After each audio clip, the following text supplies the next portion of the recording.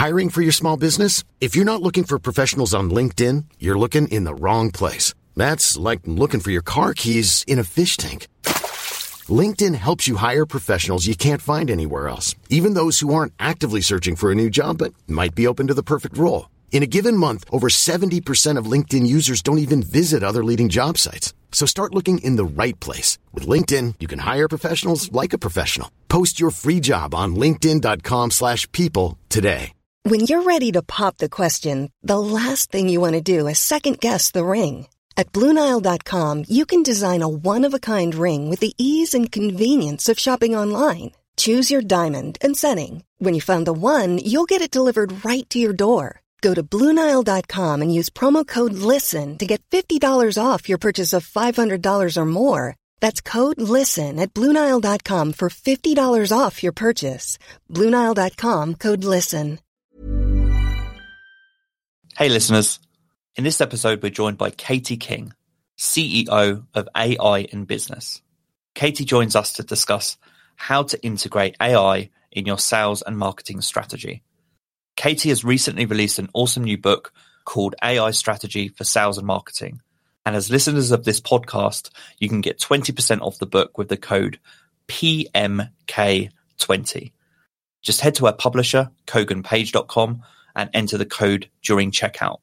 That code again is PMK20 at koganpage.com. The code and link to our publisher will be also included in the show notes. Enjoy the episode. This is Internet Marketing.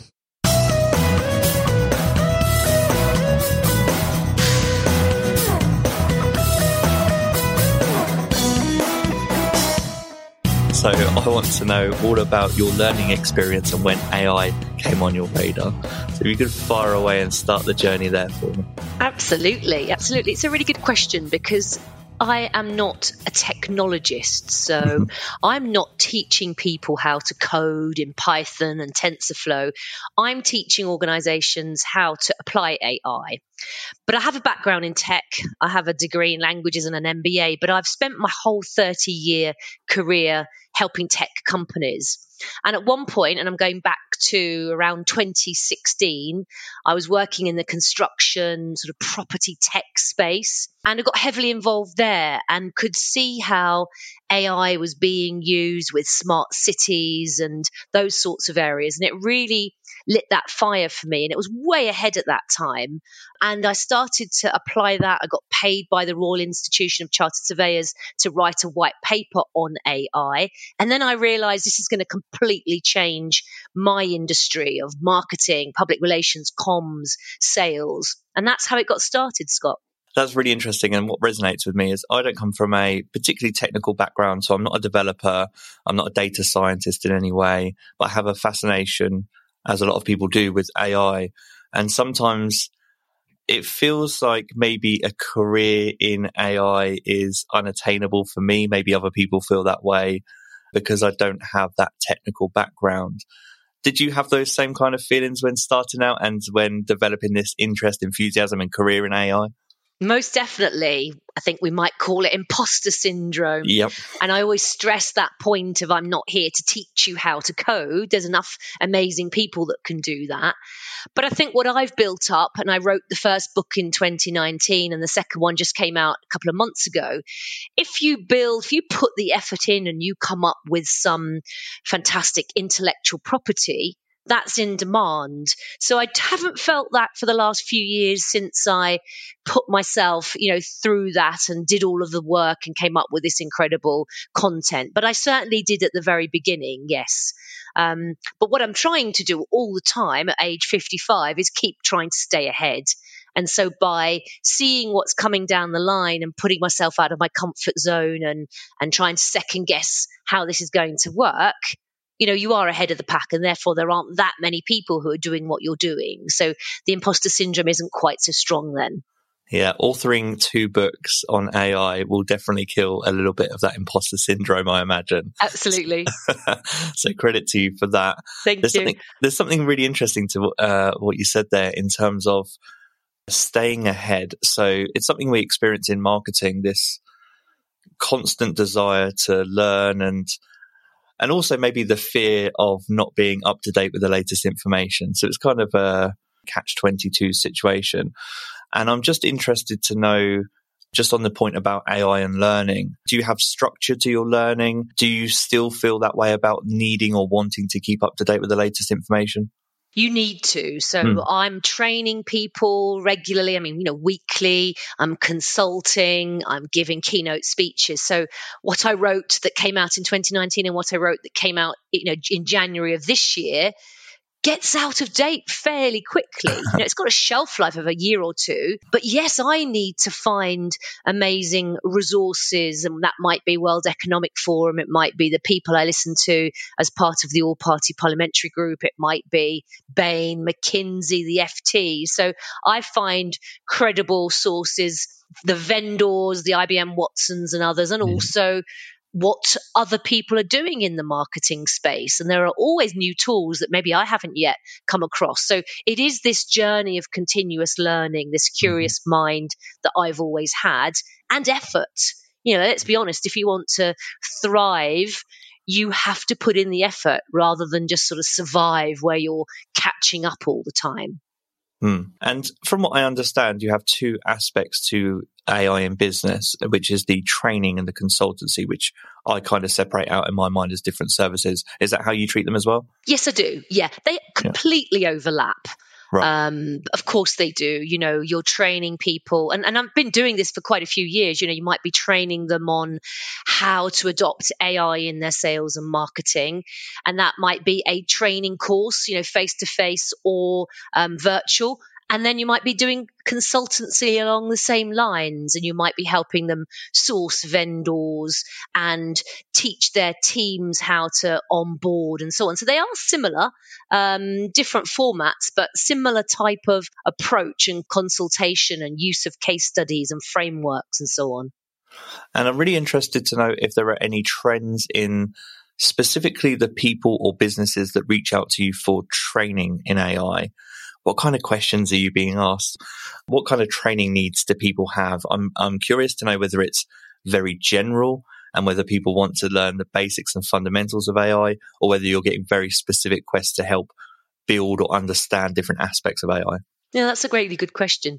Certainly a few years ago, it was much more generic. They were worried about the hype and so on. Now they're interested in, I don't want to be left behind. I want to seize some of these benefits that I could see others are gaining by using that Concurred tool that you talked about on that virtual event recently, or that Profit PR tool that you're using. So I think on the whole, they're now thinking about a trigger of benefit and return on investment and making sure they don't lose their market share and so on. So I think it's a commercial trigger, definitely.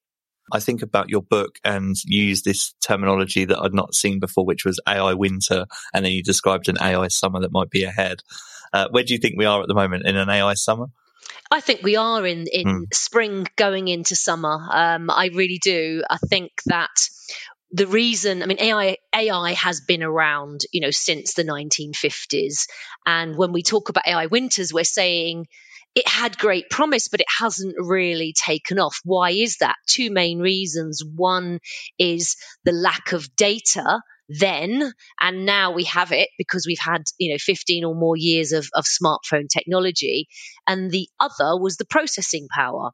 Now that we have that climate right for it, and therefore the venture capitalists and others have invested in it, and the startups have arisen and so on. Yes, I do think we are. What it doesn't mean, I'm not pretending that we are seeing AI adoption at scale, across marketing, sales and customer services. We're not. But I think we are of course, then along came COVID, and in many ways that accelerated the digitization. So you need to be digitized to take advantage of AI because you need that data. But maybe it put people's brakes on budget, or it made them focus on getting through the pandemic and so on, and all of the other challenges that came with that. But I do think we're ready, and I do think it depends on your industry sector as well. It's interesting because it makes me think that maybe 10 years ago, maybe we were in an AI winter and businesses or people maybe were more skeptical about AI, or maybe there weren't as many use cases. And now that people are exposed to these use cases more frequently, perhaps that means that, as with anything, if you're an early adopter in something, it typically pays off. And as time goes on, that window of opportunity decreases, and maybe people are experiencing that moment where that window of opportunity, people are thinking, well, I really need to get ahead in the future here. And if I don't capitalize on my investment in an AI now, maybe I'll be left behind in the future. And that's what's triggering people to discuss AI training a little bit more. Is that something you're sensing? 100%. And in fact, Caroline Gorski from Rolls-Royce, who feature prominently in the book, says exactly that window is closing. It doesn't mean you will be left behind, but to your point, you won't be ahead of the pack.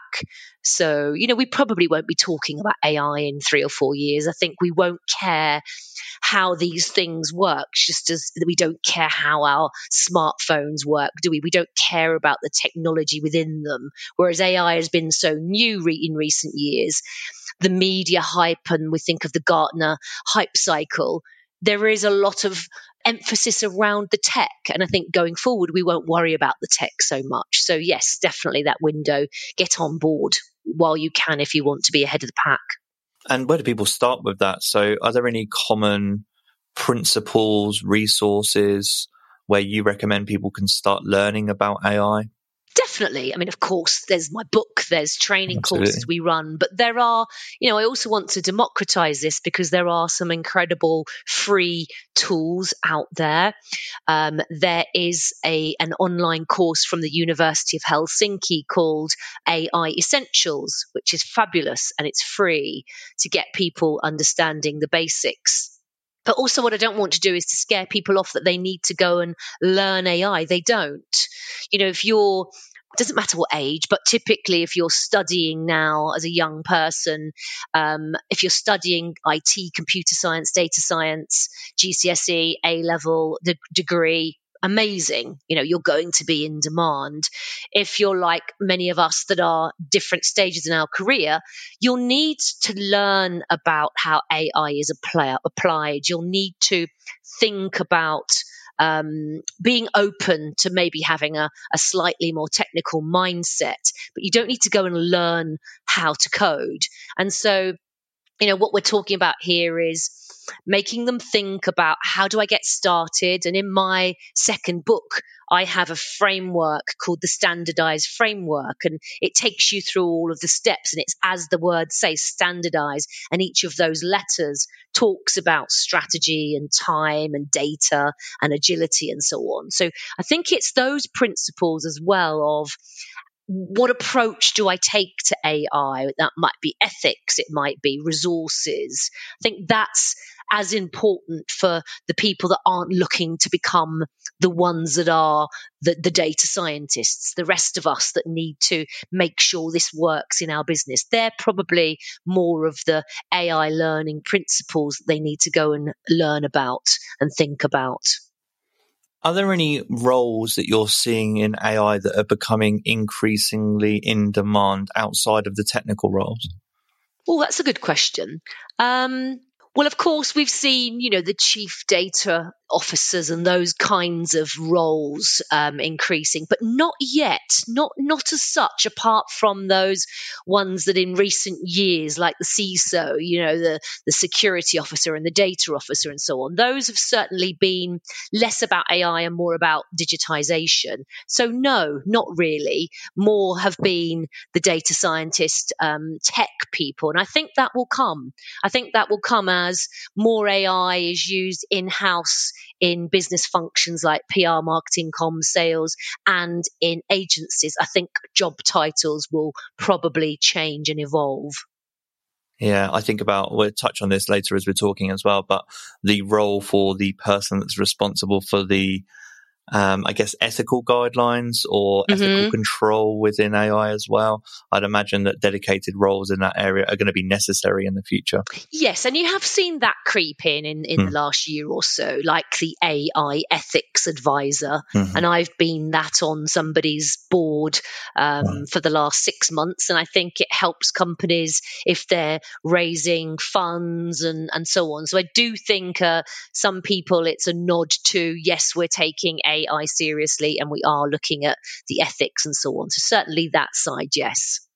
I want to move into the consultancy aspect of what you do, and a very similar question. So the triggers that are causing people to get in touch. And in this area, what I'm really interested to know, are people coming to you with just ideas, plans, prototypes, or a range of all of those things? A range of all of them, to be honest with you. Yes, some people do not know where to start. Some people want advice as to which vendors, how do they actually do their due diligence and, get that on board.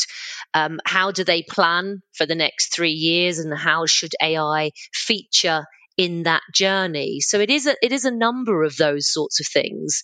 And, the problems that they might be considering could be, how do we automate this task so that we free up our staff to do high value projects and actually we save some cost and we get closer to our customer? So, those kinds of things. Sometimes, and I won't name names, but there's an organization in the publishing world that would basically be redesigning the services that they offer their readers using machine learning, which did actually mean certain people were made redundant, but other roles were created in the organization. So some roles became redundant. There was some upskilling done. They were having town halls to educate staff that this wasn't, the exodus, and that if the organization didn't evolve, they really would go out of business, and that would have meant mass redundancies. So a culture change, a transformation, a rehire, a resetting of expectation is happening sometimes. Yeah, that is a fascinating example as well. And I think about people that maybe have spent 20, 30 years in a career, and then suddenly, you're faced with a job loss, but also faced with the opportunity to retrain. Do you think that businesses might have an obligation somewhere down the line to, as they're exploring redundancies or job changes, to invest in training, reinvestment in training in AI? Yes, I think so. Yes, I mean, it's particularly, as we said earlier, the more technical people, they might have fairly technical teams who are not trained in AI, and then they might take a hybrid approach of bringing in a vendor and allowing their own teams to learn and to be reskilled in that space. And then maybe 9 months down the line, that vendor is no longer required and the teams have those skills. If it's more in a different job function where they are less technical, then I think it's mindset change. It's understanding how it's applied to business, what the benefits are, what some of the big ethical issues are. And the training would be more around those subject areas rather than more technical training. But definitely both are required. And this could be happening to somebody in their 30s, not just somebody in their 50s and 60s. So I think that that will, and there aren't the skilled people, enough of those skilled people out there to for a company to avoid doing that. So I think reskilling is essential.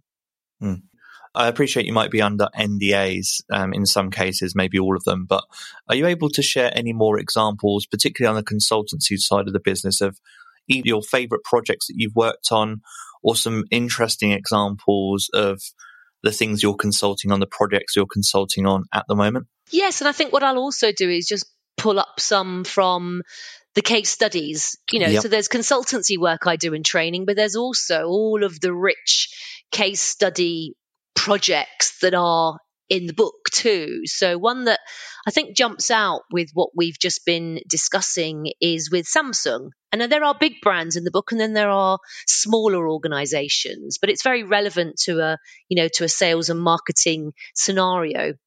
So there's an amazing guy. And again, these are influencers, people you could follow on LinkedIn, for example, who are regularly putting out amazing free content and are on webinars that you can go and join and so on. So Patrick Bangert, Bangert, is the VP of AI, and he's at Samsung, and he's in America. And he talks about, he's got an amazing chart actually, and it's really simply, and we might put it in the show notes at the end, but he moves you with all of these dots, and there's 5 of them, from a situation where it's about data, then it's about information, then it's knowledge, then it's insight, then it's wisdom. And I think that's really interesting, that it starts with just a mass of unstructured data and it ends with us having deep wisdom about our customers. And that's what the AI is doing. And in my first book, I had a whole chapter on what we call the paradox of personalization. People still think AI equals big shiny robot coming taking my job, whereas actually infuse and give a tool to a marketeer or a customer service rep, give them an AI tool, and they have the superhuman powers. They can have deep, granular knowledge of what the customer needs. And Patrick Bangert talks in the book about scheduling systems that enable someone to go to a store at the right time to maximize that sales potential. And he talks about how the advertising would be sent to somebody when it's really relevant, when it's really timely, to improve the chances of purchase. So this is basically about consumer tech using AI that really personalizes marketing, really personalizes sales. And that's what the AI can do. Our human brains are incredible, but we can't crunch and make sense of the patterns with billions of bits of data points. And the AI enables us to do that. And that's what's happening across the board with many, many different tools. It might be a PR tool. It might be a measuring insights about how our voice is being heard of our brand in the market. It might be saying to a sales team, don't waste your time on this segment and potential client. Based on the AI, this should be your go-to-market strategy. So I think the successful case studies are when people have been trained, there are subject matter experts for automotive, for example, or healthcare, or whatever the sector is, and then they've got the AI tool that can help them really understand how are people purchasing, how can we capitalize on that, how can we give them incredible service so that they keep coming back to us. And that's important because that's a benefit for both sides. And for anyone that wants to study some of maybe these companies, they don't necessarily have to be companies that you've worked with, but companies that maybe you feature in your book or that you think are adopting AI in the way that you just described, who would you recommend people research? Again, it depends which angle they're looking at. The book covers lots of those. There are people like Patrick Bangert on LinkedIn. There's people like Maria Axente, Axente, on LinkedIn, who is PwC, who looks at it from an ethics point of view.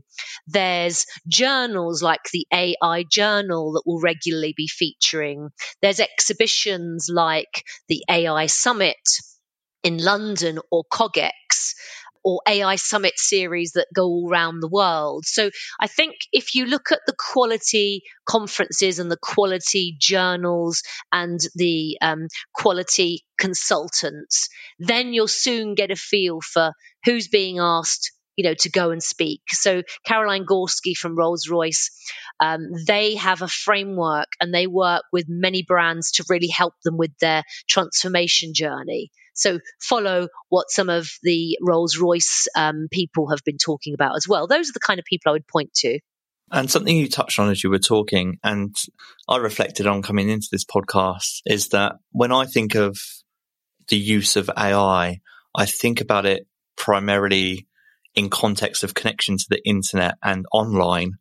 But I'm really interested to know if there are any companies that are using AI to enhance a blended experience of both online and offline and connecting that whole journey up Does any business come to mind or any examples? That's an interesting question.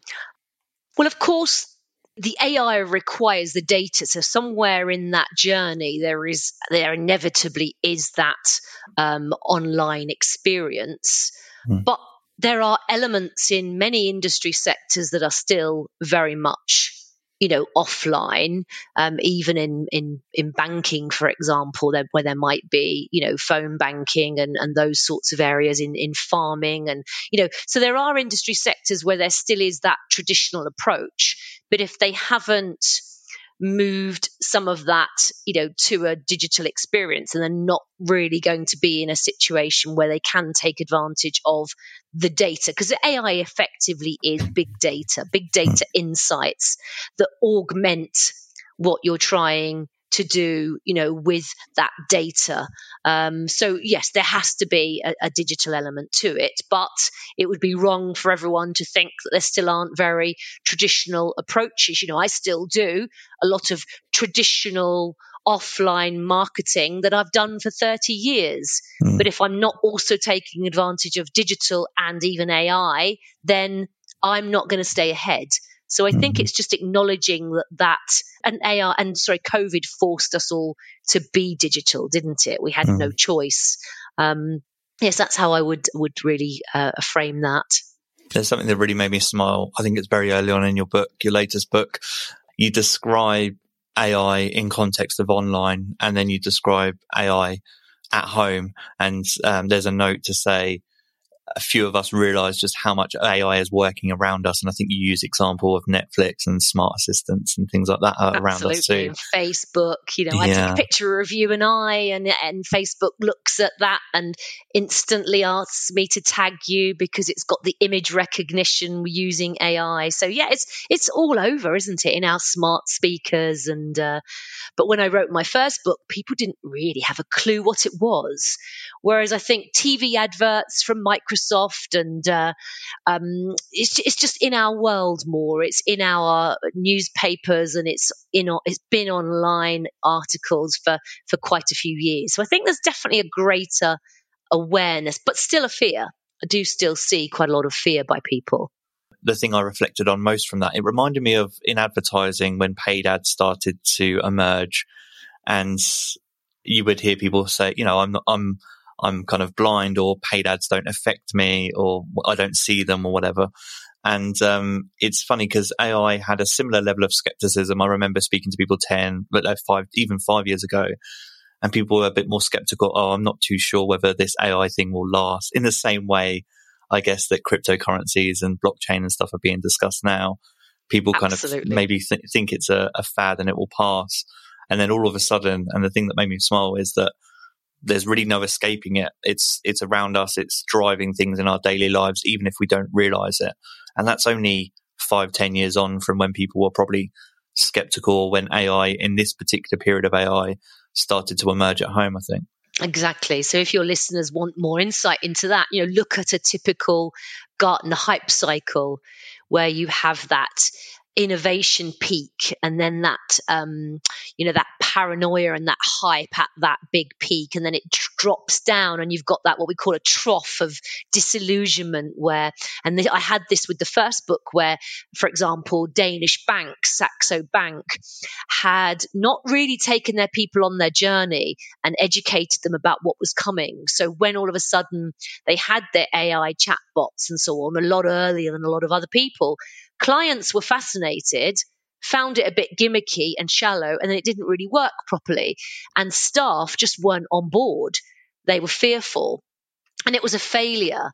And they had therefore gone into that trough of disillusionment. And I think where we're beginning to come out of that is, and we're not yet there, we haven't reached that plateau of productivity, but we're coming out of that trough. And I think it's just quite an interesting time. Certainly financial services and healthcare, are a little bit further ahead in some pockets of what they do. But many other industry sectors are still in catch-up mode. There's something interesting on that, and you mentioned it as you were talking a moment ago, in that the barrier to entry in adopting AI solutions is less now than what it was 10 years ago. And perhaps at one point it was perceived that AI was something that only large corporations could invest in and benefit from. And maybe that awareness is changing, and we're seeing smaller companies being able to adopt AI solutions earlier.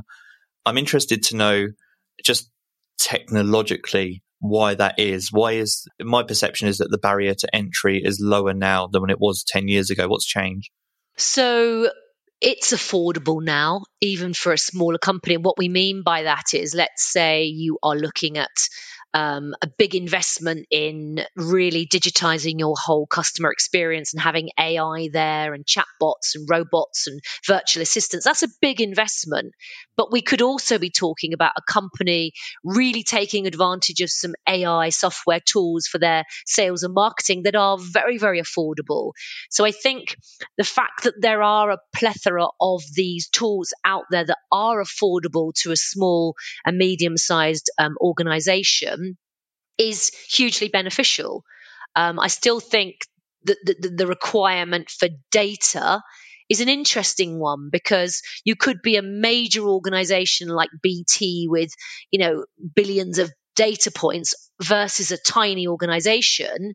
And you might think, well, they can really take advantage of it because they've got the big data, but they might not be nimble enough. So actually the agility to flex and move and have the right mindset and do small proofs of concept might actually be quite a good thing for a smaller entity that is able to be much more agile. So there's many factors at play there. Are there any other common obstacles in the adoption of AI that are common between both large corporations and small businesses? Yes, I think we've touched on a couple of them already. I think you need the buy-in from the management team. And often my training and consulting is about mindset change and letting them understand how it's going to impact their sector and what the benefit's going to be in order for them to then make that investment in a year or two. So I think we need mindset change. We need to be thinking about an objective. So a big barrier for people often is they've wasted money because they've approached this in a very tactical way, and they're not going to get benefit from it. And so you see what I mean? If they haven't done it properly and they've had a failure, they might be reluctant to do that again. So therefore, to start with clean data, to start with a clear business objective, to really think about some of the ethical considerations. And I think for a lot of people, that's too much. That's too many things to consider that make them think it's this big mammoth journey, which sometimes it is, but they can be addressed relatively easily. And just on the sales and marketing point specifically, and in those different fields, you mentioned the word efficiencies, and I'm interested to know the efficiencies that you see them made. So particularly the standout tasks in sales and marketing that over time you've started to see made more efficient with the use of AI. What comes to mind? Oh, many. There are so many marketing and AI tools. I think one I mentioned earlier, there are a number of tools that help you with that go-to-market strategy and help you to not waste your time on thousands of different potential clients that are never going to work with you. And so to be able to understand in a very granular way who's looking at our material, are they the right profile? Are they similar to the kind of clients that we've worked with before? Can we satisfy their needs? Should we put our marketing? So, various tools that enable you to do that. AI tools for public relations and digital marketing that are doing the grunt work for you of very manual tasks that might be about measuring the effectiveness of your messages that are going out to market, and again, kind of really granular public relations. Tools like Concurred that will draft those messages for you. There are, whether it's Wall Street Journal or MSN or others that maybe are media outlets that have used machine learning tools to actually create a lot of the content. Doesn't mean us, I run a marketing agency as well. It doesn't mean we're out of business. it means if we don't invest in the right tools, others in time are going to take over and, erode our market share. So those kinds of things. And I think of, AI breaking data down into a process. And I think of Lexus, with its luxury cars, working with IBM Watson, and, really being able to automate a TV advert.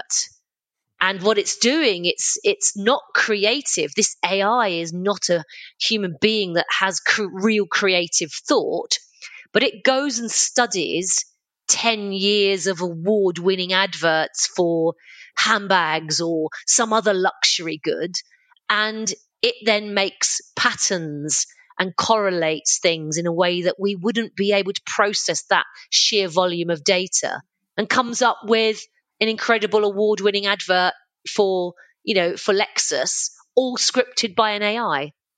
You mentioned there, I think you used the phrase that maybe AI is not creative.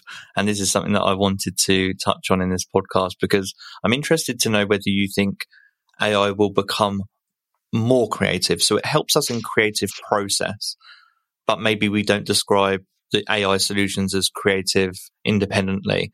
Do you think that will become more creative and we'll start to see more creative AI solutions? Yes, I do. We're talking about the people who create the training data, and they will create more and more creative marketing packages that are all about that. And then with machine learning, the AI goes and learns, and think of all the billions of data points in the world here. It's got a lot of material to learn from. So that's where we're at the moment. And the machine learning will get more and more creative. But you're also touching on something that might be 20 years down the line, 40, 50, we don't know, which is the ability of the machine to really do everything we can do, and to really potentially even think itself creatively. Don't want to kind of get into that too much, because we don't really know if it's coming. And, those that are interested in that, look at Ray Kurzweil and the singularity. And it's fascinating. It's scary. We need to put frameworks and other things in place to avoid the potential very serious downsides of that. But yes, I do. I think as more and more tools are on the market. I look at the moment at something like Microsoft with Office and, Word and PowerPoint and all of the other suite, or another provider. But I'm sure in time there will be creative packages using AI that will be very affordable, off the shelf kind of tools that will enable us to be extremely creative. I'm in business because there are a lot of people that don't know how to write and don't know how to create great social media content and feed their videos and their blogs and so on. And I think in time there will be more and more tools that do a percentage of that for us. But just as when I went from traditional marketing to websites to digital, now to AI, what we're doing is we are evolving, and the tasks we do change, and it's our approach to that that's essential. And we aren't completely being eradicated. We are doing things differently. And I think it'll be quite positive, because I think the hierarchies will flatten, and somebody new coming into sales, marketing, customer experience will have huge opportunities, because they won't be forced to wait 10 years for a promotion or 5 years. They might come in and be way ahead of somebody who's been there 10 years, because they know how intuitively to use all these incredible packages. Yeah, it feels to me like we're in an era. So we've discussed a little bit about AI copywriting on the podcast before, and that was maybe only a year or two ago, and the advancements in GPT-3. I think a lot of this comes down to your interpretation of what creativity is as well. Yes. And I think we might be in an era where people are redefining what creativity is. You were talking about customer messaging, which took me to copywriting. And I was thinking about, 5 years ago, when we were talking about the original GPT-2, whenever that came out. and people were not convinced. And you started to see the integration of GPT-2 with things like chatbots, and people were like, oh, this is cool, but it wasn't quite right or wasn't quite working. And now we're seeing AI copywriting solutions, and we're like, I've seen people take a step back and say, wow, this is actually pretty mind-blowing how creative it is starting to be. And I've also seen things like AI website builders, where you describe a little bit about how you want your website to look and feel, enter some descriptors, and then suddenly you have a new website, or at least the framework for a website. I'd consider that pretty creative. I agree. Yes. No, you're right. There's tools like Wix, W-I-X, website builders. There's, if you use MailChimp, for example, then there are AI tools now within that, and many of them for designs and logos. It's interesting, though, as you say, that word creative, it's meant to be, using imagination or original ideas to create something, inventive. But I think, as we all know, that there are aspects of that, aren't there? There's no such thing as an original idea, we're always saying. So I think, that's where the AI can go and study the last 10 years of award-winning whatevers, in order to learn from it and then come up with something, or to come up with a piece of award-winning music. It hasn't. Well, it has sat there and composed it, not with thought, not with consciousness and sentience, but with data, with a brain. So I think it's that's what it's really doing, isn't it? It's coming up with something original based on a mix of things. It mixes all of this incredible music and notes together to come up with something, or these incredible words and research and so on. And I think, therefore, there is within all of that the human in the loop. And that's what the focus is at the moment, is that we need, for a number of reasons, for securing jobs, for ethics and so on, to have a human in the loop, to ensure we don't have bias, to ensure that we retain humanity, to ensure that we've got a way of dealing with our clients, to ensure explainability. Because if we're an insurance company and we've used the AI to say, right, that postcode, that ethnicity, that age bracket means no, you can't have an insurance policy or a mortgage, the person relaying that information back to the potential person who wants the mortgage or the bank account or the insurance policy needs to understand how they've reached that conclusion. So we've got to have a human in the loop. And I think that's essential. Well, that leads me nicely into how I wanted to close this episode, which is all around trust and ethics in AI. And what stood out to me in just research about you and your career is your involvement in the UK government task force for enterprise adoption of AI. So that's the first time I've discussed AI on this podcast. I've discussed ethics on this podcast before. And what comes up in a lot of conversations is people saying, we think this needs to be regulated. We don't know where we start. It happens at a government level. And I don't think there's a generally, from what I understand, there doesn't seem to be a great awareness of this UK government task force for enterprise adoption of AI. So I'm really curious to learn a little bit more about your role in that and the mission of that task force. No, it's a good question. There are many different groups, but let's talk for a minute about the APPG AI, so the All Party Parliamentary Group AI.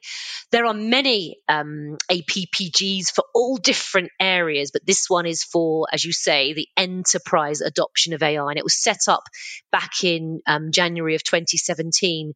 And its aim really is to address ethical issues, new industry norms for how you apply AI and machine learning and decision making and automated reasoning and so on. And what we're trying to do is to understand how AI will impact the lives of UK citizens, organisations, and therefore how should it be regulated. So how will health and energy and consulting and other services be traded? How should new models, business models, be regulated? So it explores and comes up and hears evidence from all around the world, from incredible academics, business people, and so on. So regularly we meet, and we used to meet face to face, and all through the pandemic we've met virtually. And it's fantastic, and you can access this. You can register and watch it and so on. Hearing evidence, it's usually about 7 minutes, and it's really incredible evidence from these wonderful people, which is all about policy and regulation.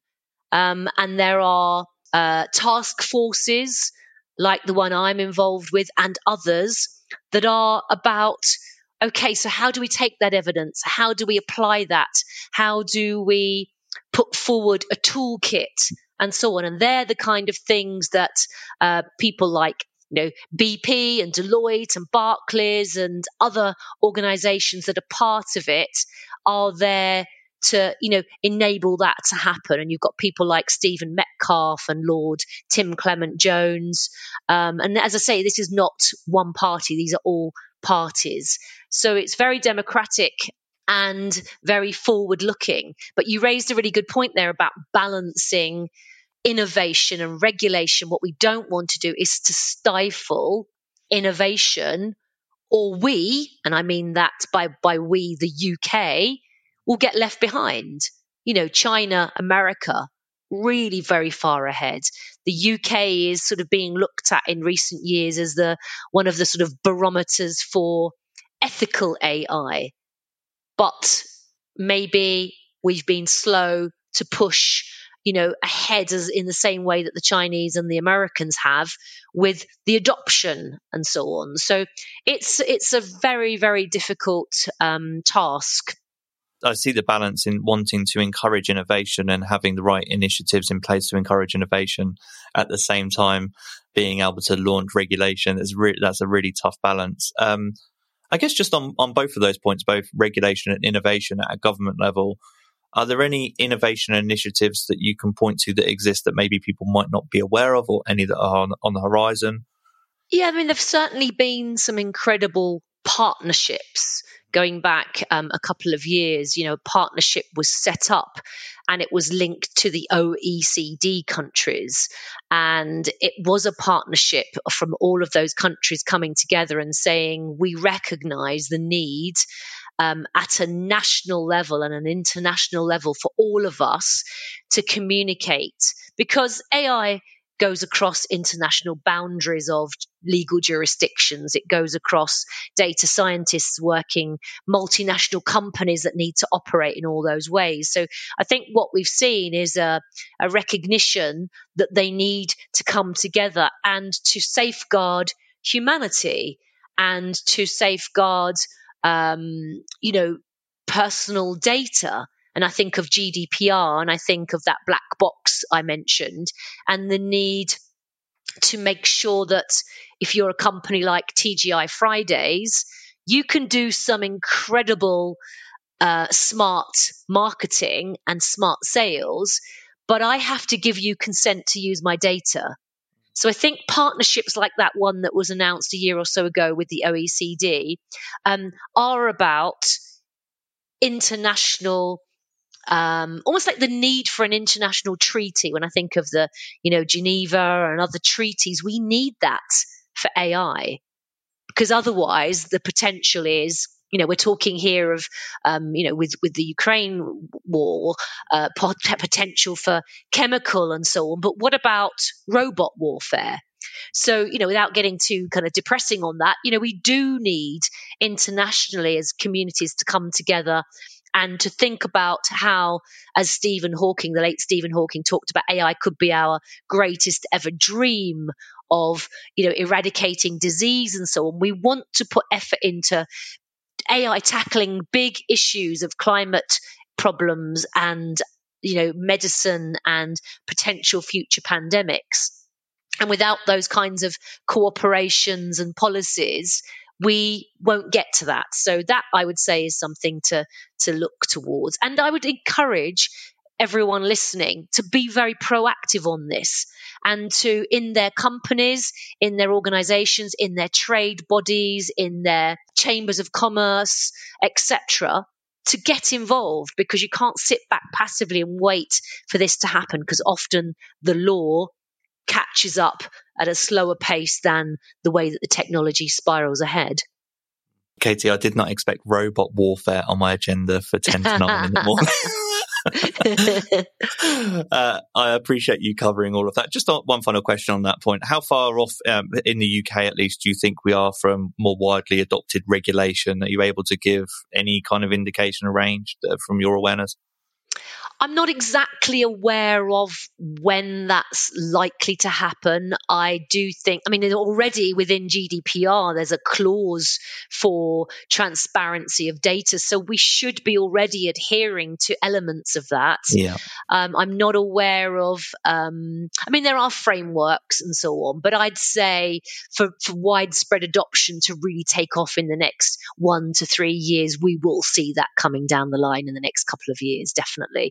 And those points you made about job titles and AI ethics advisors and so on, I think all of that is beginning to come to a head. And I think once we've settled down post-pandemic and we really start to plan that for the next couple of years, it's very much on the agenda in the next 5 years, I would say. Excellent. Katie, thank you again for your time. It's been a really interesting episode to cover all of this. A reminder to anyone listening that Katie's books are AI Strategy for Sales and Marketing and Using Artificial Intelligence in Marketing. The links to those will be in the show notes. But Katie, before we ride off into the sunset, can you describe to our listeners where they can find you and your business? Thank you, Scott. Yes, absolutely. Best place to start is aiinbusiness.co.uk. So that's my website, aiinbusiness.co.uk. From there, you can find all the social media links. You can access the book and look at some free sample pages and see the case studies and listen to the keynotes. So that's probably the best place to start. Excellent. And those links will be in the show notes too. All that's left to be said is, Katie, thanks so much for your time. And this has been the Internet Marketing Podcast. Planning for your next trip? Elevate your travel style with Quince. Quince has all the jet-setting essentials you'll want for your next getaway, like European linen, premium luggage options, buttery soft Italian leather bags, and so much more. And is all priced at 50 to 80% less than similar brands. Plus, Quince only works with factories that use safe and ethical manufacturing practices. Pack your bags with high-quality essentials you'll be wearing for vacations to come with Quince. Go to quince.com/pack for free shipping and 365-day returns. Mom deserves the best, and there's no better place to shop for Mother's Day than Whole Foods Market. They're your destination for unbeatable savings, from premium gifts to show-stopping flowers and irresistible desserts. Start by saving 33% with Prime on all body care and candles. Then get a 15-stem bunch of tulips for just $9.99 each with Prime. Round out Mom's menu with festive rosé, irresistible berry chantilly cake, and more special treats. Come celebrate Mother's Day at Whole Foods Market. Take care.